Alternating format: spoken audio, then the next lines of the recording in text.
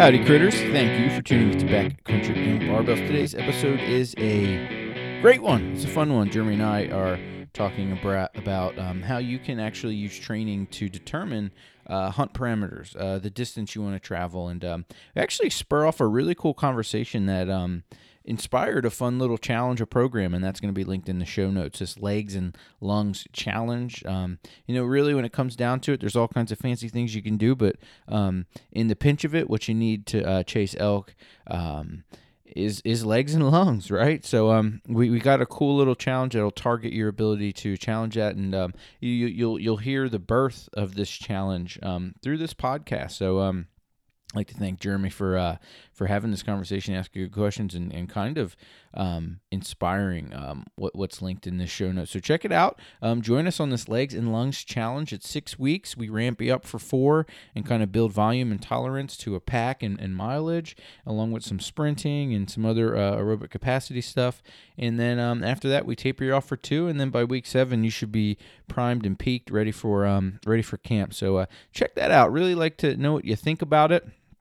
And get after it, man. I mean, the inspiration for this challenge is to get folks more fit and comfortable and confident in the woods. So please check it out. Check it out in the show notes and let us know what you think. We'll also be posting some stuff on the Instagram for that as well. Also, guys, look, if you want to be comfortable, confident, and have capacity in the woods, sometimes that does matter for gear. Everyone wants good boots, but we forget about what to put in between those boots. I would suggest Ellsworth socks. We all wear them in camp. In fact, it's really becoming the only sock I do wear. I have a light no-show, the light hike, and the no-show, and I do have a higher one, and I wear them all the time. It's the only sock I'm going to wear in the field.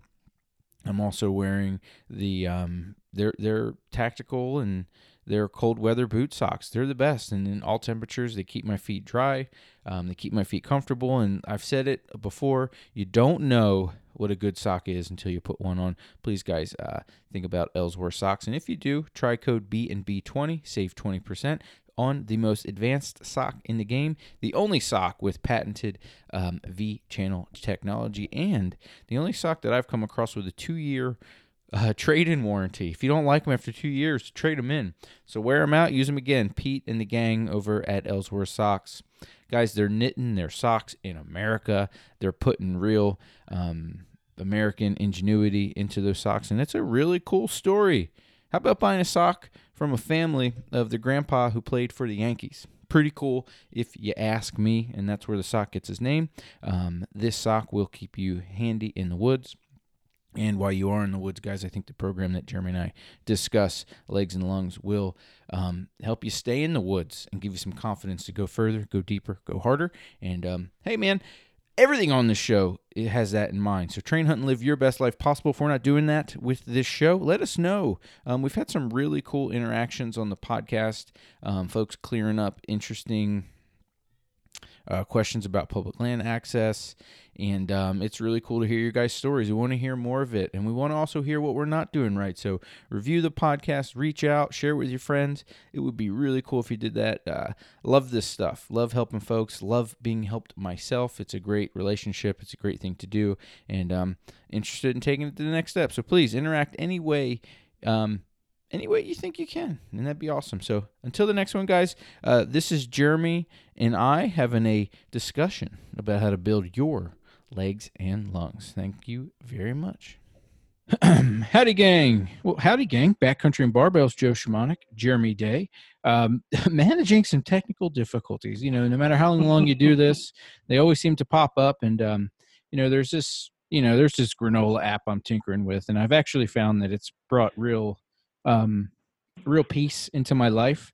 And one of the little theory lessons in this Waking Up app, the auditor, the narrator, whatever you want to call them, there's this theory lesson in it where he talks about problems. And the gist of this little lesson is, did you really expect problems not to happen in your life today? Like, come on. So get with it, right. Anticipate them, know when they're coming, and head them off and manage them, right? So I used to throw my computer across the room when this stuff would happen, but we're managing it better than that now. Well,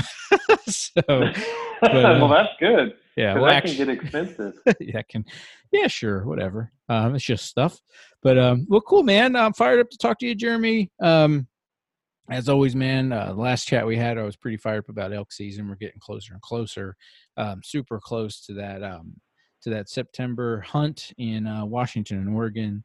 And man, I can't wait to bury a dart deep in the chest of that giant critter. No, me too. Me either, brother. I'm getting super pumped up. Cool, but before we get too deep into the elk conversation, I do want to shout out to you know there's things about podcasting that are awesome. And, when you get into like interactions with people who actually take your advice, it's pretty fulfilling. And I got a cool message that we posted on the Backcountry and Barbells feed on the Instagram page. I would advise you guys to check it out if you give a rip. But one of our listeners, Travis Miller, check him out at TR Miller 0706. Check him out. He sent me some before and afters, and he started his fitness journey into the hunting space with our base camp program, Jeremy. And he had some real cool things to say about it. He goes, "Yeah, buddy, you're doing a great job sharing movements and tips with us. Got me moving, and now I'm consumed. And even in this crazy heat, he's in Texas. Um, we're having, I still get out and push it." So pretty cool. It's a pretty nice transformation that he's shown. And what's also cool about this transformation, Jeremy? While Big T down in Texas was checking out base camp and training, did you know he notched his first archery tag? I saw that he got himself a pig. Yeah, pretty cool, man. And I so should say hog. hog, pig, let's not confuse people out there or offend anybody, for goodness sake. But Wilbur. It's also pretty cool. We actually have two fellas named Travis who follow this show, and when I initially made that post, I actually tagged another Travis Miller with that, and then I had to go back and resort some things out. So we got two Travises listening, kicking ass, getting after it. I think that's just really cool. We really appreciate that feedback, guys. If you want your fitness story shared, or if we can help you, interact with us. I mean, aside from the base camp stuff that started T's journey, from time to time, we'll kick him some advice. And, before we get too giant, now's the time to interact with us when we can actually get to it. That's right. So we got big plans, right? We're going to do this, but but it's so cool, man. I mean, that's the best thing. I mean, I love to coach, whether it's coaching kiddos, coaching adults, coaching women, postpartum, all this stuff. I mean, helping people get closer to their body aesthetic, some movement capacity, or some goal they have is really fulfilling. But I think it's awesome. You know what I mean? So kudos to you, Travis. Thanks for sharing. And guys, be like Travis. Interact with us, review the show, all that great stuff. And then some other housekeeping stuff, Jeremy. We've been making a big push to help backcountry hunters and anglers move along this cool public land legislation through government. We were successful in getting the Senate to pass it, and as of recently, the House has passed it. So this bill that's going to open up public access, fund different things. It's going to come across the president's desk. So fired up, man. It feels cool to actually. That is awesome.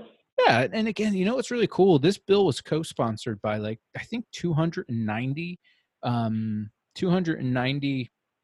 members of our representative branch, and that's bipartisanship. In this crazy divisive time, in this crazy divisive time, that's a sign that if they can get together on something like public access and funding this bill, can't we get together on other things too? Like, come on, guys. I mean, that's real hope for me. But yeah, I don't want to take this down a notch, but I do want to ask you a question. I'm kind of having, not that I'm having second thoughts about the bill, but I'm just wondering, I wish we might have to have someone who can kind of comb through this and tell us what's going to happen. I will say this, I'm a little concerned when we talk about permanently funding $900 million worth of things, and then over the next 5 years, $9.5 billion worth of backlogged earmarks. I just wonder where all that money's coming from, including now when there's a lot of unrest. This COVID thing doesn't seem to be going away. So all that government money comes from us, right? So I know where it's going to come from, but I just would like to know if there's things that are cut to fund that, or if this is going to be another one of these cases where if we're printing money to pay for it, I just don't see how we can do it. We're playing Monopoly at this point, bro. I mean, it's going straight to the deficit, and and that deficit is getting more and more and more, and there's no way in hell we can pay it back. Yeah, at this rate. I mean, unless they start taxing the hell out of us, which, I mean, then you'll really see riots, right? Yeah, that's right. And then I think what's also interesting is, just printing the money is also a weird tax, because all that printed money devalues the current dollars that are in the market. So it's really interesting. Absolutely. That there alone is a tax in itself. So look, I'm happy for it, but in a naive way. I don't really know all about it. Maybe I need to do a better job on that. So that'll be the next step. But, like a kid in a candy store, I'm happy.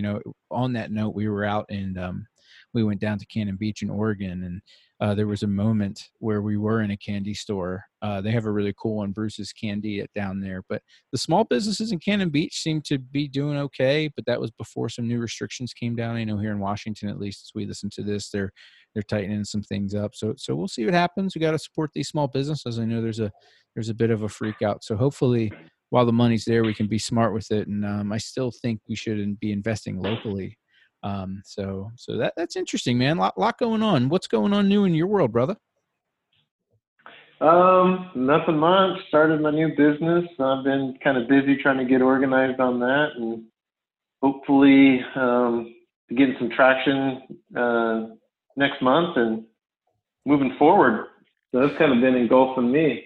Well, isn't that right? Isn't that all you can do? Whether it's a big bill coming down, or a stimulus check here, or some legislative disagreement you have with anybody, or even a fight with your wife, no matter what happens, you just have to find a way to go positive forward. So that's good to hear, man. Well, and that's the only way you can go. I mean, really, you can go backwards, but what does that do for you? I mean, it just allows frustration and setbacks in every other way. You just got to have that positive mental attitude and move forward. That's it, man. And get it done. That's an interesting switch. And, I've kind of fallen off the Fitness Friday casts the last month. And that was because I've been dialing in some continuing ed resources for my school district. I've decided as the school district pushes to do all this culturally responsive material that they want us to implement in the classroom, I'm like, well, we should also kind of bookend that with some real science and physiology that could also allow some of that to take place. And my venture into that is setting up some webinars with some breathing experts. And I bring this up because as you dive into this breathing world, whether it's through yoga or through some performance expert who knows something about breathing, or some scientist who's like dialing in breathing, you come to find out that some of these negative emotions, whether it's anxiety, whether it's fear, whether it's stress, a lot of it's rooted in your inability to process carbon dioxide. And there's a real physiological response to hyperventilating. And it's not that you need more oxygen, it's that you're not tolerating CO2 at that moment. So that's why you start to hyperventilate. That's why you're gasping through the mouth. And I bring this up because when you don't know what to do and you feel that anxiety hitting you, and whether that's like you want to yell at your wife, you want to throw your computer screen, or you just want to pout, that's not rooted in you being weird or immature. That's rooted in your body's inability to balance oxygen and CO2. And if you just take a second and breathe in through your nose and try to breathe out a little slower than you breathed in, there's real science to back that you can change your physiological state. So it's not psychology, it's physiology. So there's weird stuff there. There's real science there. And it's just really interesting, man. There's lots of stuff you can do to move forward. It can be breathing. It can be picking up a hobby. Dang it, Jeremy, it could be like what you're doing and deciding it's time to start a damn business. So I think it's pretty cool, man. Yeah. Yeah, no, it's fun. Yeah, that breathing is it's an interesting deal. I mean, I think we've talked about it before. There's some prison systems where they've found that these really super hyper aggressive criminals, once they implement a breathing technique to them, they've actually calmed down and aren't as wound up as tight. Yeah, and I believe one of the resources I'm leaning on is there's an outfit called Shift, and it's run by a gentleman named Brian McKenzie, who used to be called Power, Speed, and Endurance. And I actually have a friendship with their lead breath coach, Rob Wilson. He's out of Virginia Beach, and met him through podcasting. Great guy. He's a former Muay Thai fighter who ran a CrossFit gym, and now he's doing all this breath work. But he said some of that stuff specifically, that Brian has been in like San Quentin dealing with lifers and giving them the mechanisms to deal with being in a 4x8 cell for the rest of their life. And these guys are actually finding like peace in their life. And I know people might want to think, well, he did whatever, these people or whatever, but you know what, man, we all deserve whatever. We all deserve the punishments we get, but you know what, man, like we all also deserve the opportunity to learn and grow and find whatever piece of joy we can. And it's crazy to think that a lot of it starts with breathing, bro. Like it's crazy. Like I know it's right there for us. So there'll be more on that. If you guys are interested in content like that, we'll throw it to you. I know at least in the hunting space, where some of my conversations with Rob started, because he's starting to get into archery. And I'm trying to link him up with some buddies who are out in Maryland who actually do archery Sika hunts. Sika, or I think you're in Maryland, you have to say Sika. But however those people in Maryland talk, it's an interesting accent coming out of there too. But those guys. Well, and I think the ability to try to control your breathing too, yep, especially in the hunting world. I mean, we've done exercises, you and I, together here at my house, where we've got our heart rate flying out of the roof, and then we stop to pause to shoot. Yep. Three arrows or 5 arrows, and try to shoot as quick as we can to just kind of help yourself under those intense, stressful situations. Because I don't care who you are, you're going to have, there's going to be a point in your hunting career where you come up on an animal and all of a sudden you're just going to freak out and get what they call buck fever, which we've talked about. And then, but controlling your breathing and exercising it and conquering it will help you become a better hunter, I think. Oh, 100%. And we'll try to get Rob on, or another gentleman that we've brought on for my school district is a gentleman named this gang, a nonprofit out of Maine, who is doing some cool work in the school district in Hoboken, New Jersey. Check out Physiology First. David is a endurance athlete, runs 100-mile races, and he's bringing some of that breath work into the school system to help kids manage anxiety. So, and it comes up on you many times, right? It could be an argument. It could be a broken dish. It could be getting some bad news. And, for me, I experienced one of the craziest panic attacks of my life, having a little itty bitty doe walk up on a game path that I was sitting on, ready for it. And to be honest, it was a crazy thing that I wasn't ready for. Cause I've talked about the story. I put an hour stalk on a herd of elk. Didn't get crazy. When me and you got that nice tip from that logger and stalked on that road, I peeked over a rock, and there was what I came to find out later, a cow elk 51 yards away. Didn't feel it, but dang it, I got buck fever hard when that little itty bitty doe walked up on that path, and I got to get a sense for what that was about. But anticipating it, knowing it, and doing some of this breath work is really helpful. I know one of the initial tests that I did with David through their webinar was like, if you do here's how you can kind of, there's a couple ways you can kind of like judge your CO2 tolerance, which is going to, the more your body can handle CO2, the less you need to breathe. So people who can stay calm under pressure, they're cool. It's not that they got cowboy blood in them. It's that they can tolerate CO2. And one of the ways you can learn to tolerate CO2 is first knowing if you can. So an initial test might be for a minute, count your breaths and see how many you take. The more breaths you have to take, and we define a breath as an inhale and an exhale, that's one. The more you take, the less CO2 tolerance you have. So when I first did David's little screen, in a minute, I took 20 breaths. And then when I did it just recently for the webinar, I was down to 5. So think about that. That shows it right there. And then there's other things you can do where you can add exercise to it. I don't mean to interrupt. Oh no, go. Yeah. So You're breathing 20, so does that mean you were more high strung? That means that I was not high strung. That's again, that's what we're getting at. It's not a matter of high strung or personality. It's that my body at that time was not tolerating CO2 well, and it can do it for lots of reasons. Maybe it's indication that you're under recovered. Maybe it's indication that your nutrition's bad. Maybe it's an indication that that you got poor sleep. Maybe it's an indication that you're stressed. But there's lots of reasons we go into this hyperventilating state, and the key to it is understanding that you're hyperventilating not because you're anxious. You're hyperventilating because this CO2 tolerance is trying to buffer itself, and your body is trying to respond to balancing out CO2 by taking in more oxygen. The key to it is there's some really simple things you can do.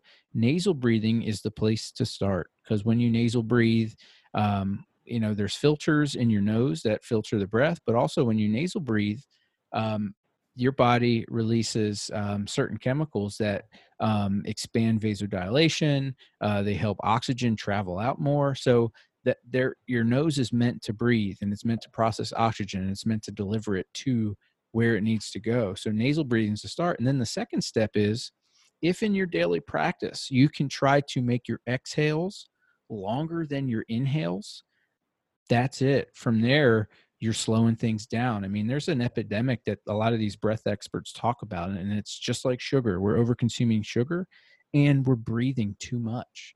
Another cool place to listen to this, there's a cool book coming out right now. It's actually out. It's called Breath or Breathe. I always confuse the two words, but it's by a gentleman named James Nestor. And in that book and in interviews, he's talked about you should be trying to breathe. Once you get this idea of comfortably breathing through your nose and slowing things down, you should be really looking for a 6-second cadence to your breaths when you're rested. And that's a 6-second inhale, 6-second exhale. So super interesting stuff. We're just tipping the iceberg to it. But the other cool thing is this is ancient stuff that's been done for, it's really an old art that is being exposed again by guys like Wim Hof, by guys like James Nestor, by outfits like Shift and Physiology First. So it's pretty cool. That pendulum swings all around, and right now it seems to be swinging towards this breath stuff. But I would really recommend anybody who thinks that they're high strung, high stress, quick to throw their computer against a room, maybe experience buck fever. Call it anger issues there, Joe. Yeah, whatever. You got a high flight or fight, quick tempered, you know what I mean? You got whiskey in your blood, but however you want to phrase it, I'm fine with it. But I really think if you go into this idea and just breathe, start with breathing through your nose, then in conscious thoughts where you can really kind of sit down and really become aware of how you're breathing, just try and slow it down where you're breathing, where your exhales are slower than your inhales. And I think if you're really paying attention, you'll see that there's some real benefit to it. I'm practicing it right now. Get it, brother. Well, cool, guys. That kind of came out of nowhere, but it's fun to get on that. But it doesn't matter. I mean, look, man, the fitness space is the Wild West. I mean, you can have arguments about sets, reps, equipment, modality, exercise prescription, what you should do post-injury, what you should do to avoid injury, how you get bigger, how you get stronger.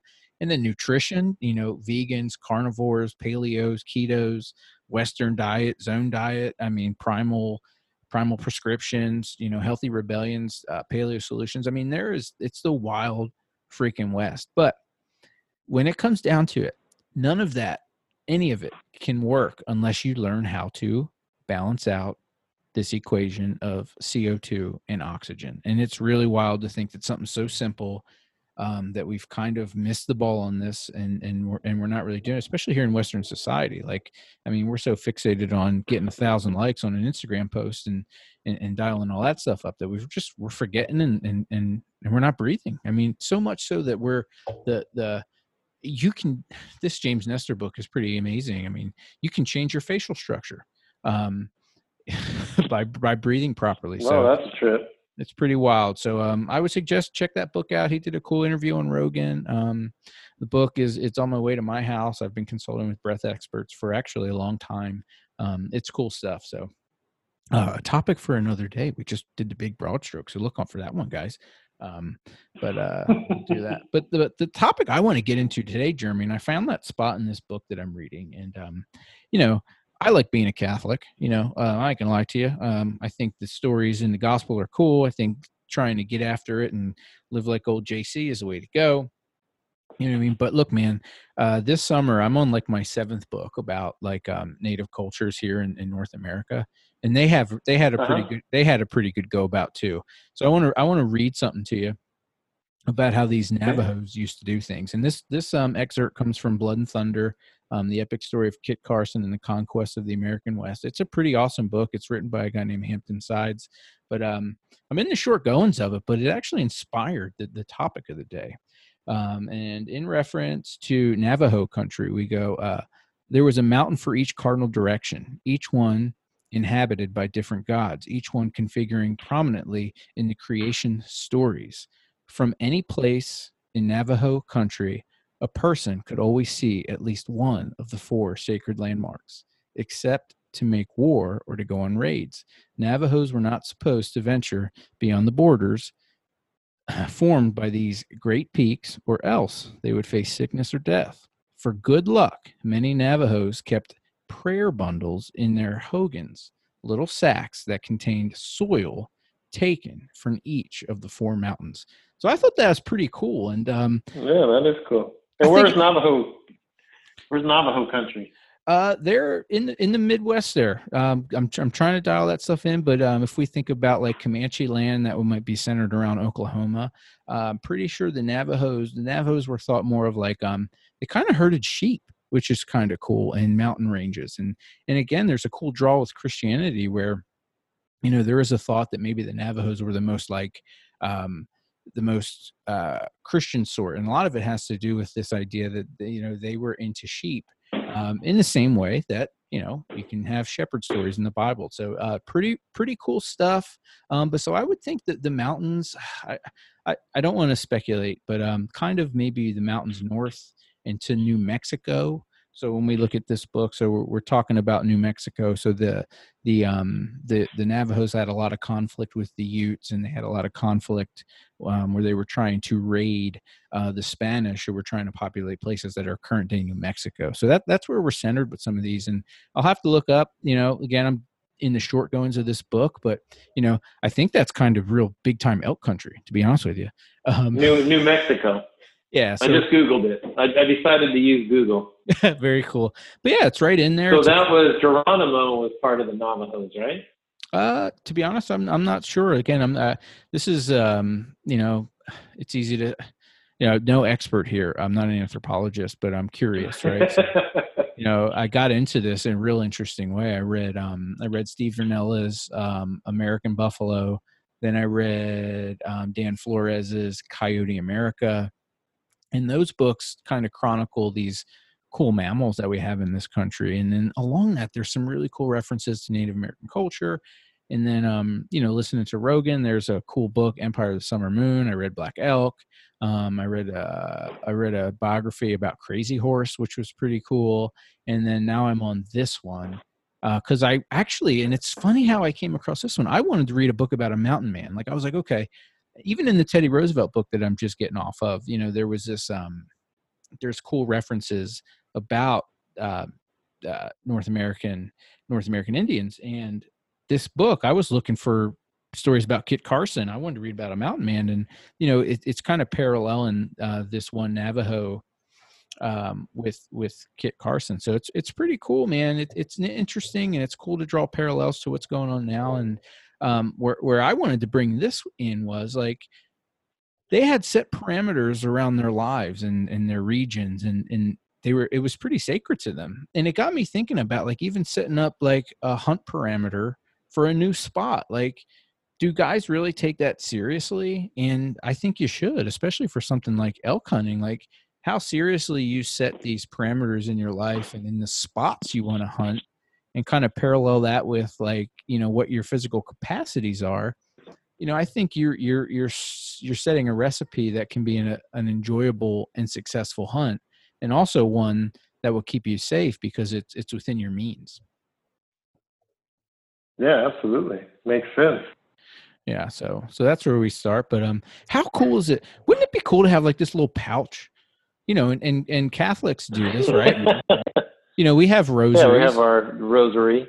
Yeah, Yeah. and that's a cool symbol, and it's a reminder of what to do. And going back to the breath work, it's something to do and something to have. But you know, what's funny? One thing that I do, I have this little shrine, this little thing where I put all my important stuff in the garage, next to all my hunting stuff. But it's like this cool thing. But I put little rocks on there from special moments, and I grab them and throw them up there, and I can grab these rocks and I can remember, you know, certain things. And one of them is from the first time at Cannon Beach where I stumbled on an elk herd, um, when I went on a morning run. And if anyone's been to Cannon Beach, it's pretty cool. If you go out of the surf and sand and head right and run about a mile down the beach, you're in this cool state park, and I stumbled upon a herd of elk out there. I thought it was the coolest thing. Picked up a rock and Did you it's catch them swimming in the ocean? no, I did not see him swimming in the ocean. They were There's some pictures over there of them swimming in the ocean there in Lincoln City. it's awesome. Magic. I think it's cool. But Yeah.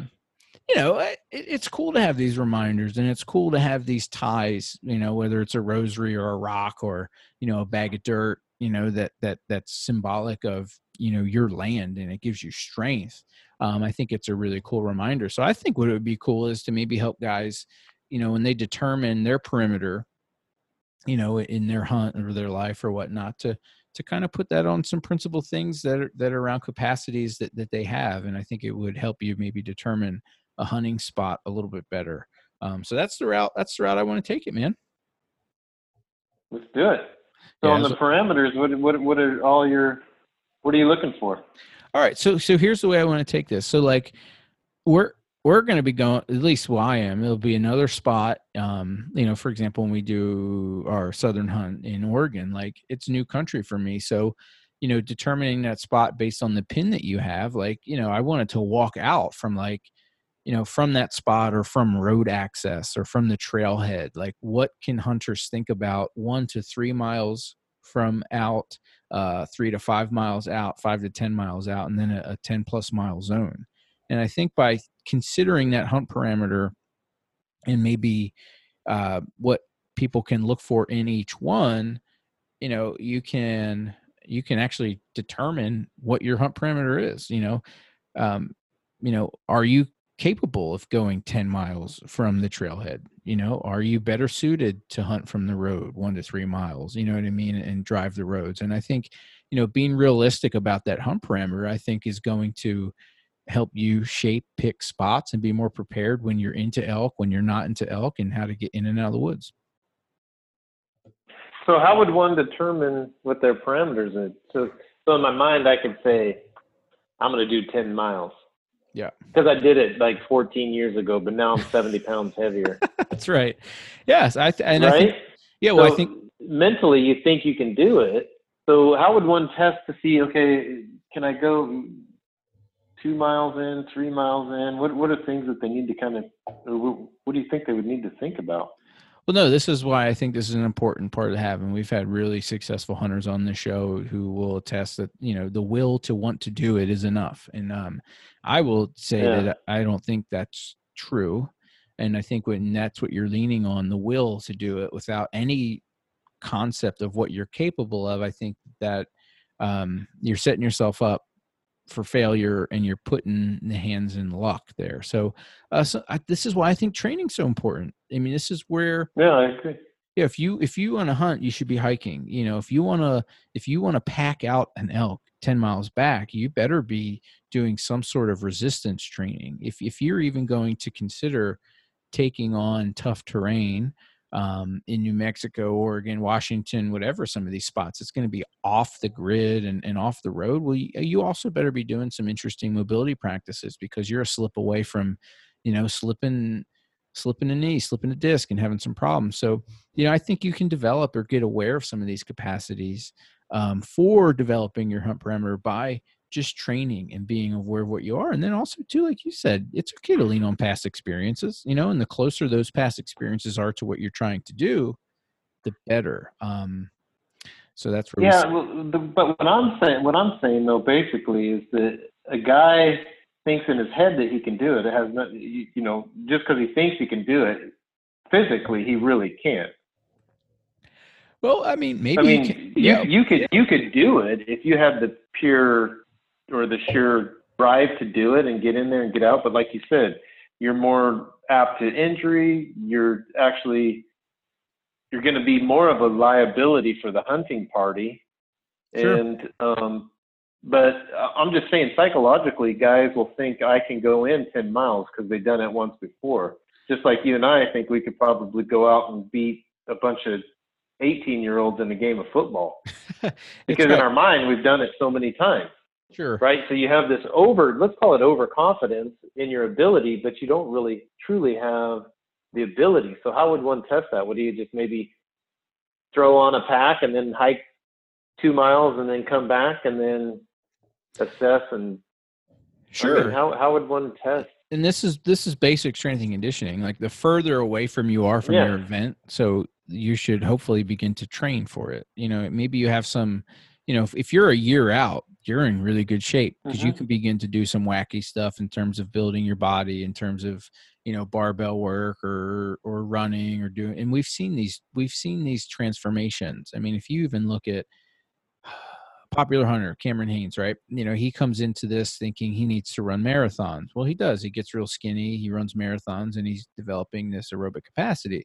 Well, then he comes to find out on his elk hunting journey that, well, muscles matter too, so I can get the pack out. And then he starts, you know, now, you know, he's running 100-mile races on, you know, 170-pound frame, which is not the typical person to do this. So the further away you are from your actual event and you put planning towards it, you can do different things. In a general strength and conditioning program, that would be your time, maybe a year out, a year to 9 months out. You can do the wacky stuff that doesn't really look like elk hunting. Maybe you love barbells, so you're going to do like a starting strength protocol to build strength. And there's lots of benefit to that. You know, there's bone density, muscle growth, strength in general. You can start to do that. Or maybe you've decided based on what you're doing, I'm strong already, but I've decided, you know, my elk hunts, I don't have the capacity in terms of my lungs. So I'm going to start taking on some running. So the further away you are, you can really attack long-term goals like strength and stuff like that. But then as you inch closer to your actual event, like if you're just getting into the elk game now and you're assessing yourself, you know, you need to kind of put the pedal to the metal and attack the low-hanging fruit. And at the end of the day, that may mean you're going on a smaller, shorter hunt. And that's going to keep you safe because, look, if you're not assessing your capacity somehow, and I think that's simple as find something that looks like elk hunting to you and test to see what you can do. And then from there, you can develop some sort of a protocol to improve that test. And the further away you are from elk camp or whatever your mission is, it can be wacky stuff. But then the closer you get to elk camp, it should look like it. For example, what I did last weekend, I went with the family. I put on a 40-pound weight. Nope, I'm lying to you. I put on a 30-pound vest, and I walked up to Fremont Lookout with it.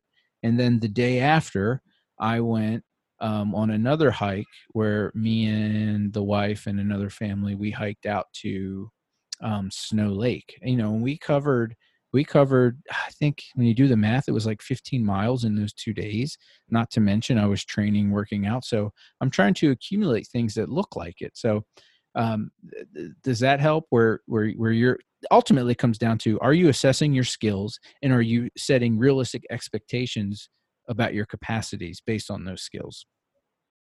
Yeah. And I said, and that's what I'm getting at. It's just like, as an individual, you should go out and test yourself in a manner to see if you're really physically in shape for it. Yeah. You and I have been going back and forth on some, you put me on the program. And then I was asking you when we went fishing, I said, hey man, we're getting closer. What do I need to do to bump up weight? What should I focus on? You said, hey, get a weighted pack. Yeah. So I took the weighted pack. I put 40 pounds on my back and I started hiking.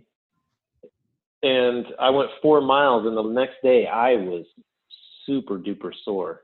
Yeah. And that's the other part. But in my mind, I'm thinking, oh gosh, I'm going to put 40 pounds on and I'll be no problem. In the past, what I've done is I've gone 20 pounds, and then I'll put 30, and then I'll work my way up to 40 pounds. This time I thought, well, hell, I'm just going to throw 40 on, because last year that's what I did and I was good to go. But last year I also had knee pain, I had back pain, I had a few other aches and pains while I was doing it, and I just pushed through it. This time I did not. I was just really, really sore. Yeah, and because you had some training and you tried something, you ramped it up, and that's the real benefit. And the longer out you can assess yourself and your capacities, the longer you can also grade that ramp up to your desired outcome. You know what I mean? Like if you're 130 pounds soaking wet and you want to go 10 miles in and you want to pack out, a couple hindquarters, you're going to be in a world of hurt. I don't think that that's the thing you should do. Right. But if you have decided a year out that that's your goal, you can begin to ramp that up slowly. And I agree with what you're trying to do, get the pack on, walk it up slowly. So, for me, I would probably stick with the 40 pounds now. And I would do what you've done until you're not sore anymore, and then work it back up. And the ultimate goal should be to maybe, 3 weeks out from elk camp, 3 weeks out from elk camp, 2 to 3 weeks out. Cause there's a concept in strength and conditioning called supercompensation. And, depending on your capacities, that could be a 1 to 3 week window where if you hit a really hard training week, 2 to 3 weeks out from your event, and then you begin to deload and back off, by the time your body super compensates and you're in your event, you'll be stronger than you were when you did that final big test. And done right, that means your capacities are going to be above that really last hard score. So if you think about this in a weightlifting sense, if I'm an Olympic weightlifter, which I was at one point, but if I'm going to put my hardest training, and again, what's really cool with training, you can dial this window in to see who you are personally, and you can dial this in. But maybe you say, okay, for whatever reason, I'm going to pick 2 weeks out. So from 2 weeks out from your event, so for us, maybe it's the Washington opener is what, September 13th. 11th, or the 13th. Okay, so for me, what I would say is my hardest workout with my pack should be 2 weeks out from elk camp. You know what I mean? So maybe that's the day where, hell or high water, I'm putting 100 pounds on my back and I'm going to climb the steepest freaking mountain I can. That's what I'm going to do. And that's the day that's going to be the hardest. That's the day I'm going to push my ass to the limit.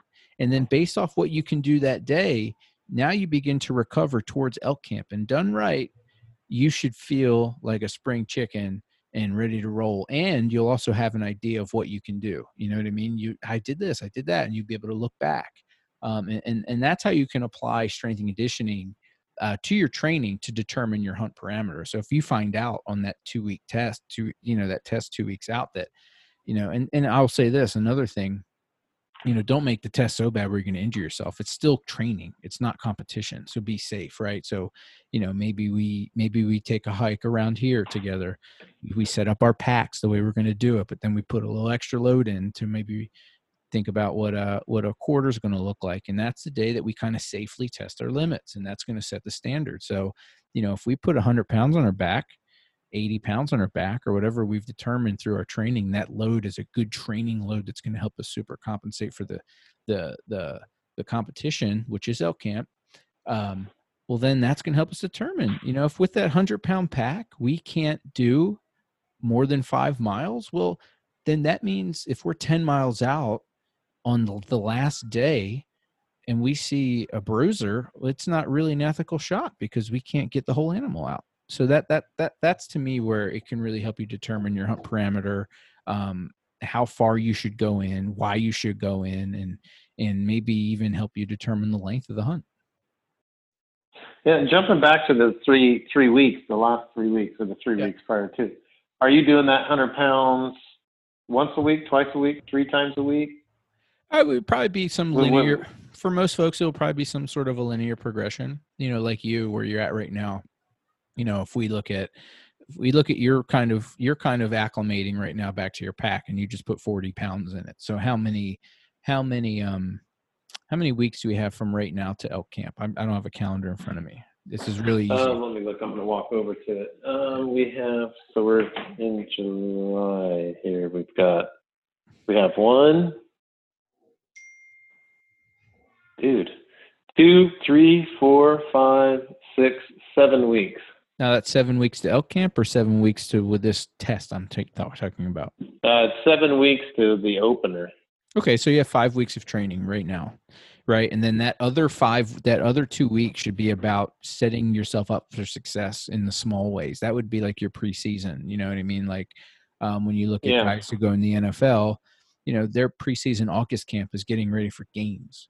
You know what I mean? They're doing some interesting things to train, but then once they get into the preseason, they're dialing back some of their training. So right now, we're all like in the midst of like August football camp. And then as the preseason games come, that's that 2-week window where now you're kind of trimming your roster. You're seeing who's healthy. You're trying to be as healthy as possible. You know what I mean?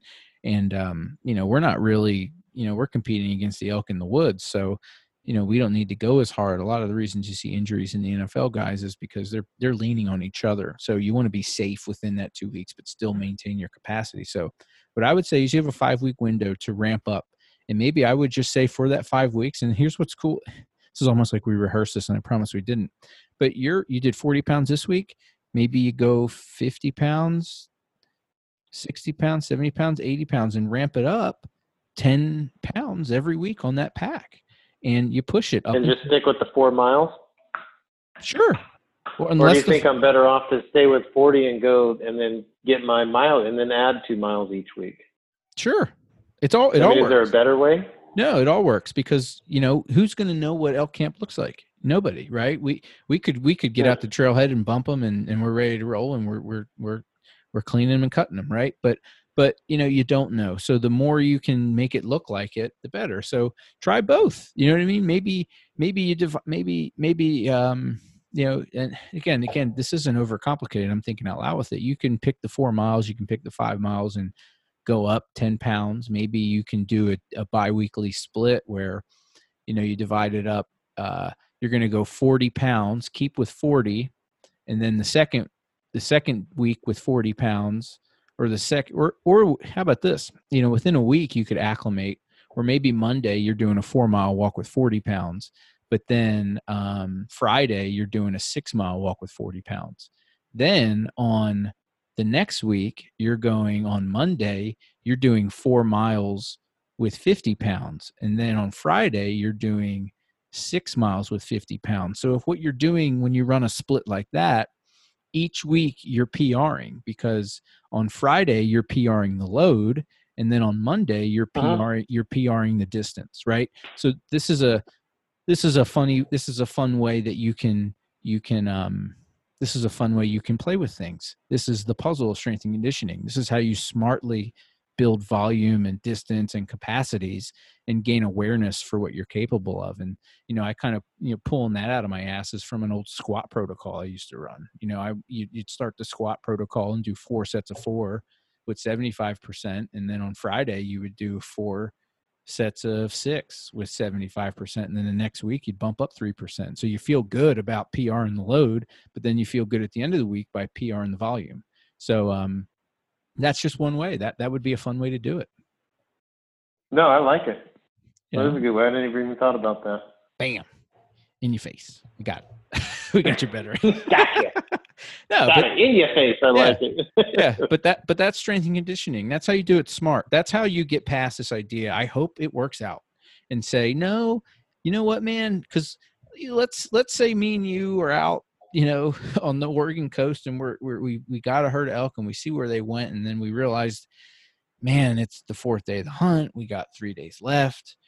Man, they're over that ridge. That ridge is 6 miles away. We might find them, but if we arrow one, we're in trouble. So we either have to decide we're gonna backpedal out of that spot and drive around the canyon and get them from another perspective where we can have the truck closer, or we got to be making some phone calls to the wife and say, hey, we're going over this ridge and we might not be back for another week. So who knows, right? Because when you get that critter down in the backcountry, this is not, it's not like you're not throwing a mule deer or, a doe in the back of the thing. I mean, it's going to take work, and with 2 people, we might be able to get some work done, but When you start to extend yourself too much, and there's going to probably be a moment in every hunt, every situation, every game where you extend yourself. The more you do that, the stressful things can get. And I think once you get outside of your parameters, your physical capacities, or even your hunting spot in your zone or the spots that it gets really stressful, man. And it's hard to enjoy. It's hard to enjoy stress when you're not seeing animals. It's hard to enjoy the hunt when there's so much adversity, right? And the deck's already stacked against us doing it with a bow and a stick, right? So what can we put in our favor? And I think knowing who you are in the woods and saying, damn it, we got to go switch spots. We're not gonna be able to do this if we don't switch spots. Or, you know what, man, I did, that last week of training, I went 8 miles with 80 pounds on my back, and it took me this much time on a trail. So, there's not a marked trail. So let's see what I can do. That's going to add this amount of time. And the more you're hiking, the more you're training, the more you're kind of journaling your experience, you're going to know what you can do. Absolutely. And you're creating muscle memory too, right? Sure. And confidence, and I think, yeah, I think that's a super important way to go about it. And, and again, I think, we invest a lot into this, right? I'm going to be taking 5 weeks off of work. 5 weeks. I wish I'm going to be. Damn, you're getting a lot of hunting in. Yeah, that's right. I'm going to take, I'll take 5 days off of work and bookend it by a weekend. And, I'm flying my mom in to watch the kids, and I'm investing a lot into it. I'm trying to learn things. I'm shooting the bow. Like, why would you invest all this into that and then not rely on what you can do, right? Or have an idea of what you can do. I don't want to guess what's going to happen as much as possible, right? It's already a crapshoot when you're hoping to find this horse with antlers on its head, right? And with public land pressure, and not to mention other guys in. So I want to be as self-aware, self-reliant, and confident in what I can do. So I know I can do it, and not, rely on hopes and fall on buck fever. Cause we talked about it before. I think you're only as good as your lowest common denominator when it comes down to it. Yeah, no, I agree. And that confidence, I mean, it really is a key to success, or quicker success, right? The more confidence you have, the more likely you're going to get things done. Yeah, that's right. I mean, and you won't default into that improper breathing technique. That's right. No, sure. And incorporating some of that. Seriously. No, and a fun thing to even incorporate with, we're talking about pack training, and there's lots of places you can find some of these things. Train to Hunt puts out a thing. The guys at Stone Glacier are hooked up with an outfit that talks about how to wear a pack, and these different outfits do it. So, you can go out and figure it out. We just we just lined up a thing you can do, but, I kind of lost my train of thought. Do you remember what I was getting on? We're talking about how to train it. Oh, no. But another layer to incorporate would be some of that breath work. So, one way to gauge your capacity there is also seeing how quickly you can recover.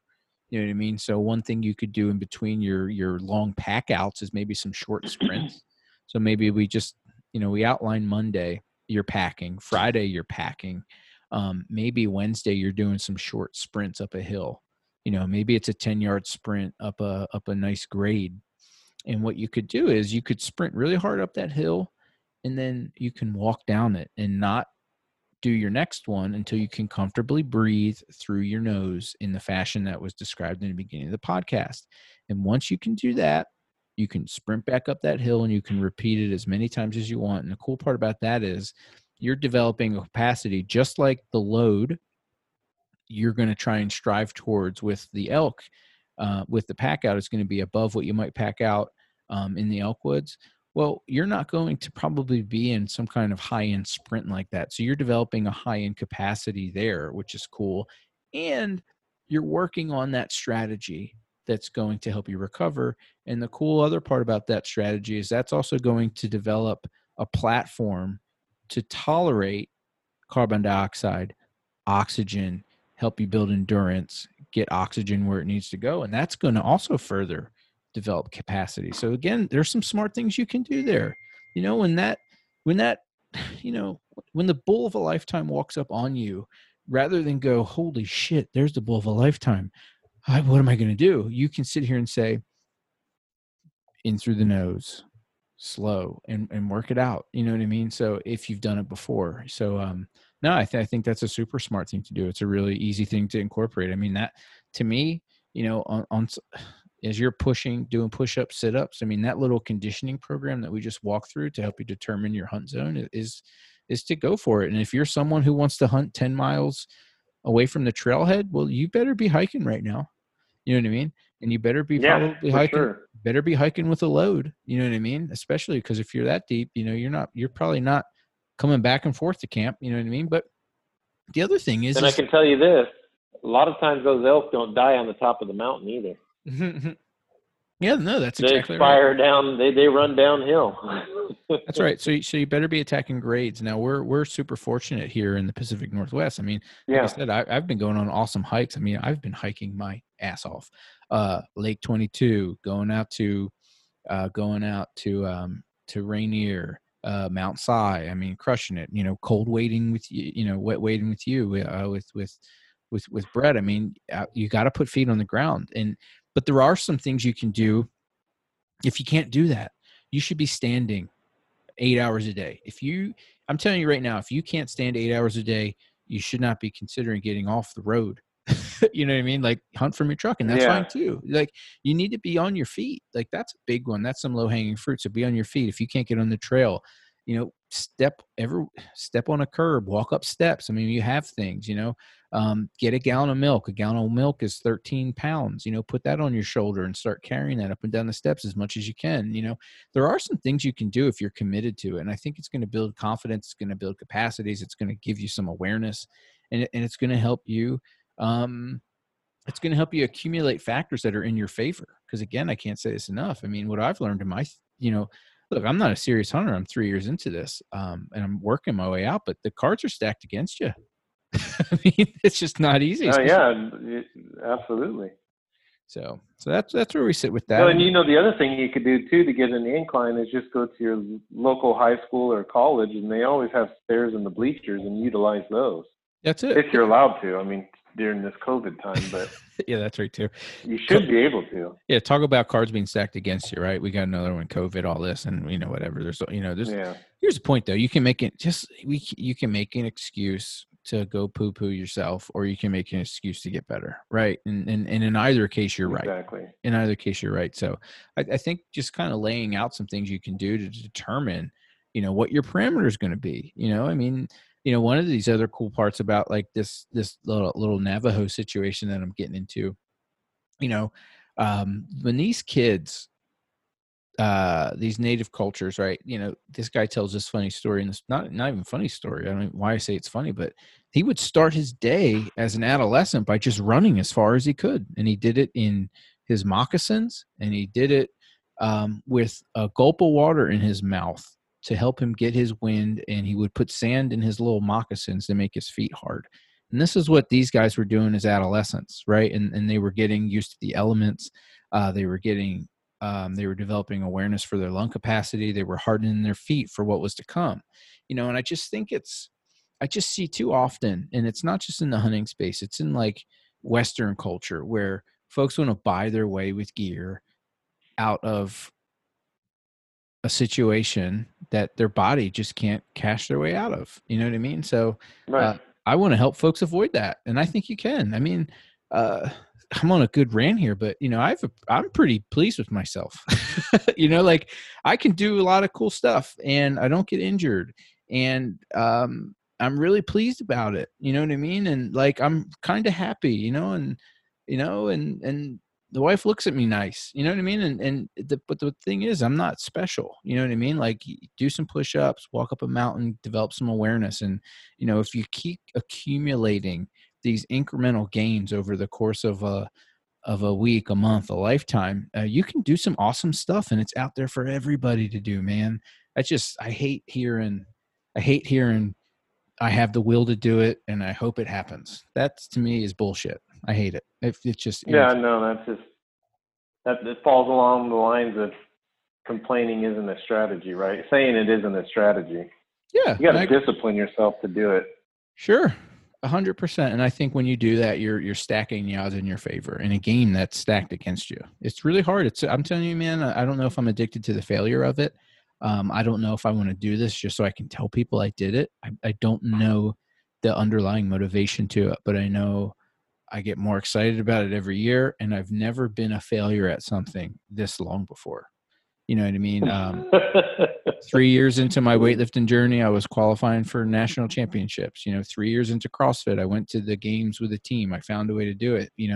Coming into my third year of elk hunting, or bow hunting, I haven't bloodied an arrow, and I'm getting shitty about it.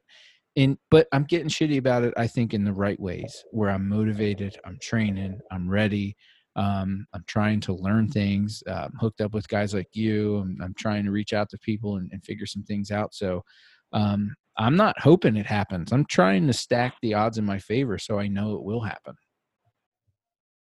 Yeah, that's smart. I mean, you're building that confidence. I got some, brother. You're not letting the past get you down. I mean, it's amazing how many people complain about never being successful, and I'm like,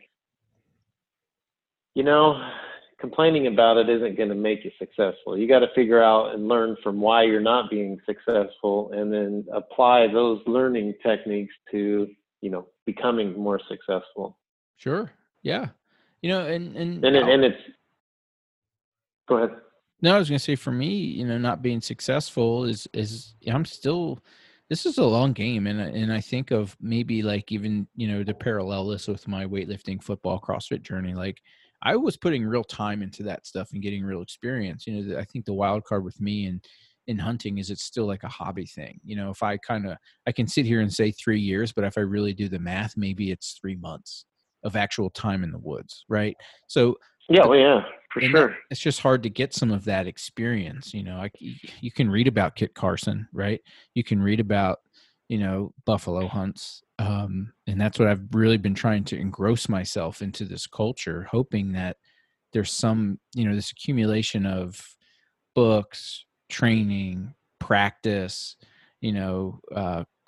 consulting with experts. Again, I'm trying to stack the odds in my favor as a guy who hasn't done it yet, right? So, but we can all do some things like that, and the more you're doing that, more towards your goal, like, it's better. It's fun. It's interesting. It's keeping me going, and I'll be honest. One other thing that's keeping me going is talking to about my wife, like, catching a fish. Hey, man, that wild fish was good, right? Hey, remember that elk? That bringing her in that route has been cool, and she's pretty motivated for me, and including her in with that, and everything. Everything is working towards, this is the thing I want to do. Right. So, I hope it happens this year. I keep saying don't hope, but I'm really trying to stack these odds in my favor the best I can. Yeah, I think you'll do it, buddy. Do you? I do. Well, we'll see. Because you just you're getting closer and closer, and you've got time on your belt, right? You're able to put those experiences. You're obviously thinking about them because you're engulfing yourself into the hunting. You're getting excited. The way you're getting excited for the hunting season is just like, you're like, okay, I've got all these new methods, everything that I'm working on for 10, 11 months, and I'm ready to use everything, all this knowledge, and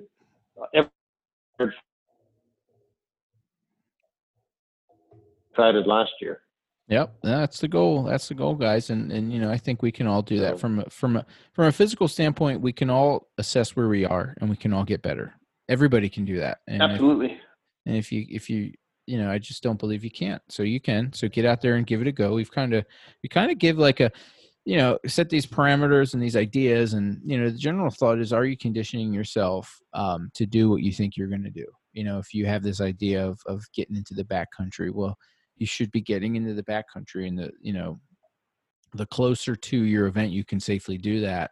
I welcome you to, and don't forget about some of the other things. So let's review that little cool program. So anyone listening with a pad and paper, I would really give this a try. And this is something we kind of just chatted out, but determine right now what your hunting capacity is, and if you're not, or your hiking capacity is. And I would really suggest, depending on how close you are to your elk season, you begin to do that with some sort of load. Preferably that load should be in the pack you're going to be wearing in, especially if you're going to be getting out the truck. But you could determine that hiking distance, and maybe it's 1 mile, maybe it's 3 miles, but start with a manageable distance and hike that with a pack on.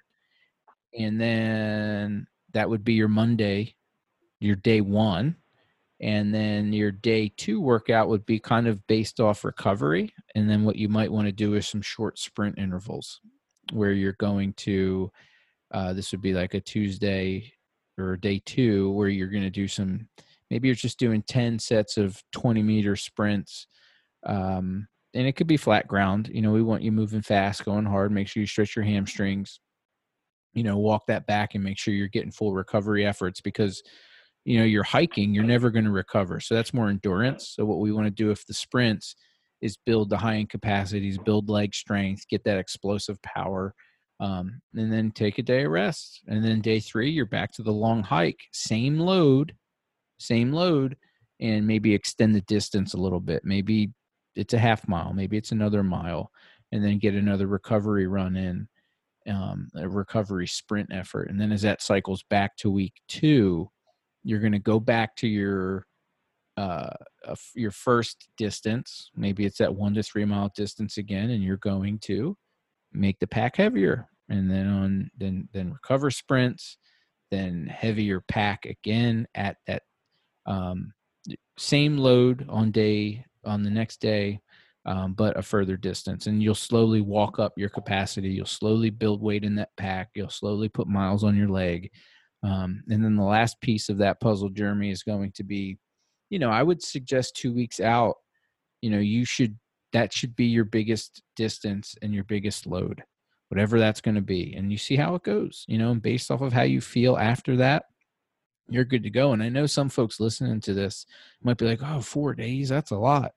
Well, again, that's another thing to consider. Are you going to be just doing it for a weekend? Are you doing 10 days? I mean, if you're shy about training for 4 days and you're planning a 10-day backcountry elk hunt, you're doing yourself a disservice. You need to put the time in to match, whatever level of hunt you're trying to accomplish. Sounds good. Well, there it is, kids. There it is. I told you got me on a fired up day, man. I was ready to talk about this. No, you're on a roll. Yeah, I was ready to talk about it. I've been doing some cool stuff. I'm ready, man. Like, I love it. It's a really cool thing. I keep telling my wife, this one's in for real. This is not jujitsu. This is not, adult hockey league for 6 weeks. This is a lifer. And, with the current status of things, what's money worth? Where's our meat coming from? What's the economy looking like? If I know I can better myself by getting in the woods and harvesting my own food, well, then I'm taking control of the situation. I don't need a stimulus check, so I'm fired up for that. You know what I mean? So hopefully you guys are getting there too. Hopefully you're excited about whatever hunts you have planned. Hopefully our content's helping you out. Jeremy, we've put him on some stuff and it's done with him. You saw, if you follow our Instagram page, you can see what Travis from Texas is getting into and making some transformations. And, some guys that we're close to have really, I think, done some work on their training, and it'll be a good camp this year. And I'm excited to be part of it. Yeah, me too, man. I think it's going to be a great year. Sweet, man. Well, cool. Any final kickers for you, man? Is there anything about determining that physical capacity and that hunt parameters, folks might want to consider? I mean, like, the question for me to you would be like, are there, from your I'm talking about physical capacity, but like if you're determining a hunt zone, are there things that you should consider in your opinion or your experience? You've put a lot of elk on the ground. So like, a spot that's 1 to 3 miles out from a trailhead, is that different than a spot that's 10 miles from a trailhead? Well, it really depends on the terrain, the topography, because sometimes you'll start at the bottom of the mountain and work your way up. And then, where do you go from there? You go back down to where your rig is. And in some spots you're at the top of the mountain and you have to go down down to the bottom and then back up. So what does that mean? That means if I get an elk down more on the top of the mountain or on the other side, and you're parked at the bottom of the mountain, so then you hike up to it and then you're packing the meat down, it's going to be a little bit less invasive on your body versus if you're at the top of the mountain, you shoot at the bottom and then you have to go down to grab it and then hike up with 100 pounds straight up. Sure. So, I mean, there's so many different variables. So when you're looking at where you're hunting, I would say in your capacity, it's like, okay, am I hunting more ridge systems? Are the road systems on the ridge, or are the road systems in the valleys or in the creeks or rivers? Sure. And then you just got to kind of figure out from there, right? Yeah. And if that makes sense. No, and work some spots. I mean, look, depending on how much time you have, we can work some of that. I mean, honestly, if I realistically consider what we're doing, anywhere from that 3 to 10 mile zone is probably doable in the time frame that we have. Now, as you get later in the week, we want to be closer to the trailhead because, we have a hard out. You know what I mean? We have our hard out. It is what it is. And you only have so many days, right? So it is what it is. And, when you get out into that 10 plus mile range, it's not the fact that I can't get there. It's not the fact that I can't kill an animal there. It's just the fact, depending on when we are in the hunt and you're 10 miles out, that pack out is such a big deal, even with two people. It is. I mean, we packed your bull out, maybe what, it was a mile from the car, not even that. Yeah, maybe. It was a mile. Yeah. But that was with, 5 of us. Yeah, there was 5 of us. 5 of us. We all did it in one trip, and it wasn't so bad. But when there's 2 dudes, 10 miles, you're doing some real work, right? And that's going to take time. Yeah, and if you're a solo hunter, yeah, which some guys are. I mean, I know people. My brother-in-law, it's taken him 3-4 days to get an elk out by himself, and it's only a couple miles. Yeah, there's a pretty fantastic show on right now. If anyone's following History Channel, this alone show is captivating me. And this guy on the show, he puts down a muskox alone without a backpack, and his trials of how many trips and inching that thing down the line and how long it took him, and shooing bears off of it, and it's wild, man. I mean, it's real work. These are things you have to consider, and that's something that's even a consideration that we haven't touched on. Like, there's black bears where we're going to be. It's not grizzly country, right? But that's something to consider. You not only do you have to, stash and cache the meat, but you got to hope it's there and when you get back to it, right? And not have to, come across something interesting. So lots of factors, lots of important. Well, and you don't want it to spoil either. So you don't want it to be in an area where, direct sun. You got to figure out, okay, I need to get all this meat down to a creek bottom where it's a little cooler, or how am I going to get this meat out in the quickest amount of time within the weather conditions, right? Yeah. When we're hunting in September, it's a little different than the guys in October and November because they have a little more time to dink around. September, it could be 90 degrees all week long, or it could be like it has been the last 3 freaking years, raining the whole week and 60. Yeah, and then you got wet meat and wet bags and whatnot. That gets really interesting. So. But again, these are all things to consider, right? And they're all things that you should really take into. It shouldn't just, be, backpacking and hoping for the best, and you should be working towards what you want to do and make it look like it and be realistic about it. And I think it's just an important thing to do. And, I'm working through it. We're working through it. And I think the more we do it, the better the hunt will be, the more enjoyable it'll be, right? Absolutely. Well, cool, folks. The more experience you get, the more likely you're going to be successful because then you have a better understanding of what to prepare and how to prepare for it. Yes, sir. Well, cool, man. Sweet. You let me go off on a bit of a fitness rant. We snuck in a little bit of hunting stuff at the end there.